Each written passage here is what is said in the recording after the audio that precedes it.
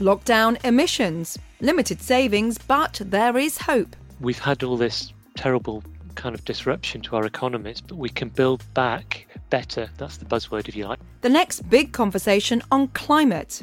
What are the strategies that we need to do that will take us to this future world where we're not emitting carbon anymore?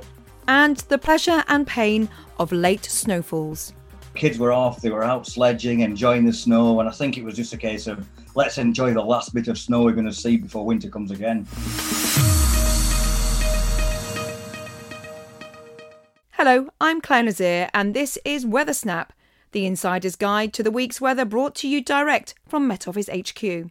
This week, a new report on global emissions confirmed that reductions caused by the COVID epidemic have been less than some might have hoped. Despite this, there are some grounds for optimism. Here's lead author of the report, Met Office climate scientist Dr. Chris Jones.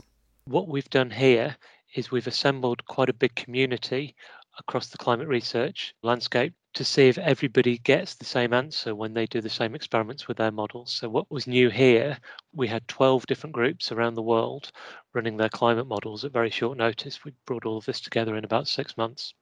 What quite often happens when you do these experiments with our climate models, you get an answer, it tells you what's going to happen and so on. But when somebody else does the same experiment with a different model, they sometimes get different answers. So you need to build up a consensus so that you understand what's a robust finding or what's maybe, still very uncertain. What did you conclude? So two things, I guess, if you kind of look on different timescales. So the first one is perhaps to climate scientists not surprising that we didn't find much change within the last 12 months in response to the emissions reduction. So we know that, for example, our carbon dioxide emissions reduced by about 7% over the year, and that's not actually a very big reduction when you think about the massive change to our lifestyle. So in terms of what we saw for a single year, we haven't had an impact on the climate. But I think more importantly, this kind of puts us on a really sort of optimistic footing that we know that we have to repeat these emissions reductions going forward, but we don't want to do it in a way that's destructive to our economies. But now we've experienced what it's like to do more video calling, less traveling to conferences. We've had all this terrible kind of disruption to our economies, but we can build back better. That's the buzzword, if you like, build back better or build back greener. So we can use this as an opportunity now, we're at a crossroads, if you like, to actually put stuff back in place that's better than we had before in all sorts of ways. It's better for our lifestyles, it's better for our economies, and in the long run, it's better for the climate. So it's kind of a real opportunity now that we can set sail on a more sustainable future. Dr. Chris Jones talking to me earlier.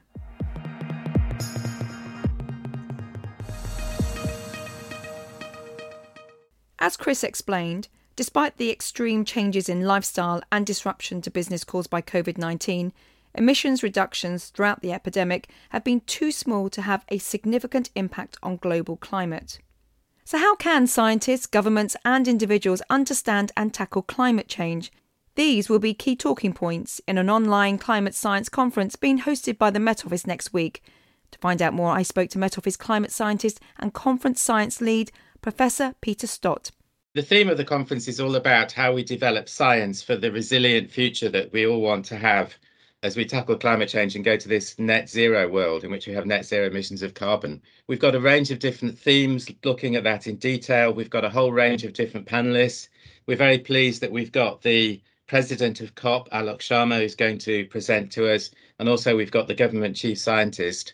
Also, we've got a hub in South Africa as well. It's going to be very interesting to hear that perspective from the Global South as well. Tell us about some of the themes. Give us some headlines. So what we're doing here is we've got 4 basic themes. One of them is looking at the risks from extreme weather events under climate change, both now and in the future.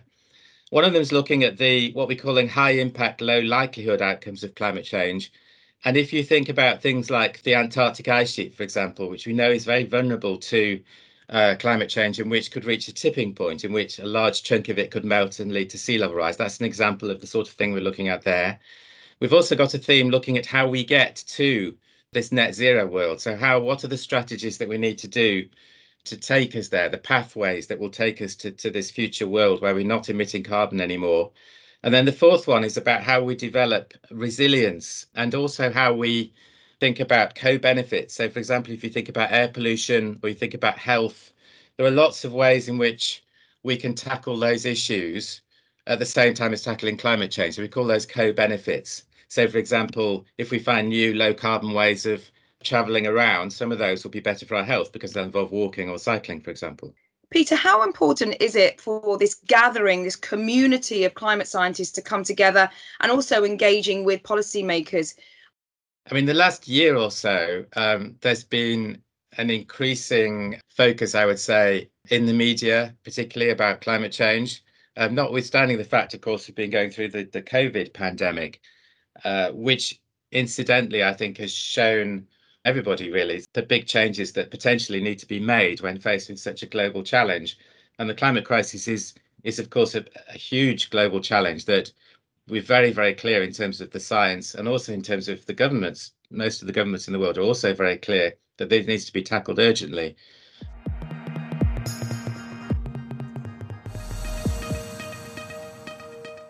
Parts of the UK have once again been plunged back into winter conditions over the last few days, and in fact much of Europe has been under a pool of cold air. The reason for this lies to the north, where an unusually strong high-pressure system sat over Greenland has resulted in a southward shift of the jet stream. Now, the jet stream marks the boundary of cold air to the north of it and warm air to the south. So the UK tends to be colder when the jet stream is to the south of the country, and when it lies to the north of the country, well, that's when the air is warmer. Well, this week, the jet stream has been way to the south of the UK. This, coupled with low pressure, has brought cold winds, rain and snow. Earlier, I spoke to Lee Schofield. He lives in Carbridge near Aviemore in the Scottish Highlands and described weather conditions over the last few days. So, Lee, what happened when you woke up the other morning? What greeted your eyes? Well, I think the first thing I noticed is when I opened my eyes, the curtains were still closed, but I could tell just how bright it was outside. Brighter than normal, really. So when I looked through the curtains and saw the amount of snow had fallen and what was falling, I was slightly surprised, to say the least. Was it picture perfect? Was it something that looked really pretty, or are people a bit sick of the snow in the Highlands? Because they've got to get from A to B. Well, it was a combination of the two, really, because there was a lot of problems on the A9, which is the main route between here and Inverness. There were lorries stranded for hours. There was people stuck trying to get to work. So for some people, they saw it as like, oh no, we're back to winter again. We've got these issues with travel once again. But kids were off, they were out sledging, enjoying the snow. And I think it was just a case of, let's enjoy the last bit of snow we're going to see before winter comes again. How rare is snow in the Highlands in May? Well, we generally see some snow falling in May every year, really. Normally just a case of wintry showers. So you wake up to some slushy, icy deposits on the windscreen of the car and it's gone by sort of 9 o'clock. So to see this kind of heavy snow falling in May is quite unusual. We've lived here for 7 years and I've never seen anything like this in May before. Now, speaking to some local people who've been here longer than me, they say every 9 or 10 years we do see a fall like this. And I think the thing that made it quite strange yesterday is the fact there was still snow on the ground at 7 p.m. yesterday evening, which is unusual. That was Lee Schofield, and you may want to check out his Twitter feed at Highland Weather for some early May snow pictures from his Highland village. So what are weather conditions looking like for the UK through the weekend and into next week? Here's Aidan McGivern. For the first time in a while, we are forecasting some warmer weather this weekend, but not for all. And we will pay the price with unsettled conditions, particularly during Saturday. In fact, Northern Ireland, much of England and Wales get off to an unsettled start on Saturday morning with wind, rain, some heavy and persistent rain in places and coastal gales towards the southwest. Now, that wet and windy weather will move north across the UK during Saturday morning and early afternoon. And after a bright but chilly start for Scotland, well, the rain sets in here and it will feel cold. Meanwhile, the wet weather continues in some western parts of the UK, heaviest over hills, and especially for South Wales, where widely 50 millimetres of rain is expected during Saturday. Even more over the Brecon Beacons, and that could lead to difficult driving conditions at times, a yellow warning in force.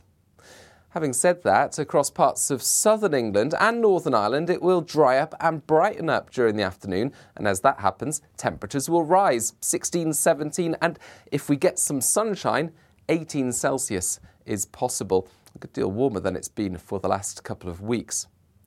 Into Sunday, and the last of the rain moves into the far north of Scotland. Brighter conditions elsewhere, albeit with quite a few showers, especially towards the northwest. But in the southeast, we've still got that warmer air in place. And with a bit of sunshine on Sunday, well, temperatures could reach 20 or 21 Celsius. That warmth then moves out of the way early next week, and in fact through much of next week it's unsettled with showers or longer spells of rain. And although it's not going to be particularly warm, temperatures won't be far from average through next week, and we will lose those overnight frosts. Thanks, Aidan. Just before we go, here's Martin Bowles with last week's highs and lows. Here are last week's weather extremes observed between Monday the 26th of April and Sunday the 2nd of May. The warmest place of the week was Wisley in Surrey, which recorded 18.6 Celsius on Tuesday. Cold nights continued last week in many places, especially in Scotland and northern England. Our lowest measured air temperature was minus 5.8 Celsius at Shap in Cumbria in the early hours of Saturday morning. As we move through spring, the days are getting longer. The observation station at Tyree in the Inner Hebrides measured 14.2 hours of sunshine last Friday. There was more rain around last week compared with previous weeks. Parts of South Wales had a particularly wet day on Wednesday. 30 millimetres of rain was recorded that day at the MOD station at St Athan near Cardiff Airport in South Glamorgan. Thanks, Martin. That's it for Weather Snap. I'm Claire Nazir. Editor is Adrian Holloway. Weather Snap is a podcast by the UK Met Office.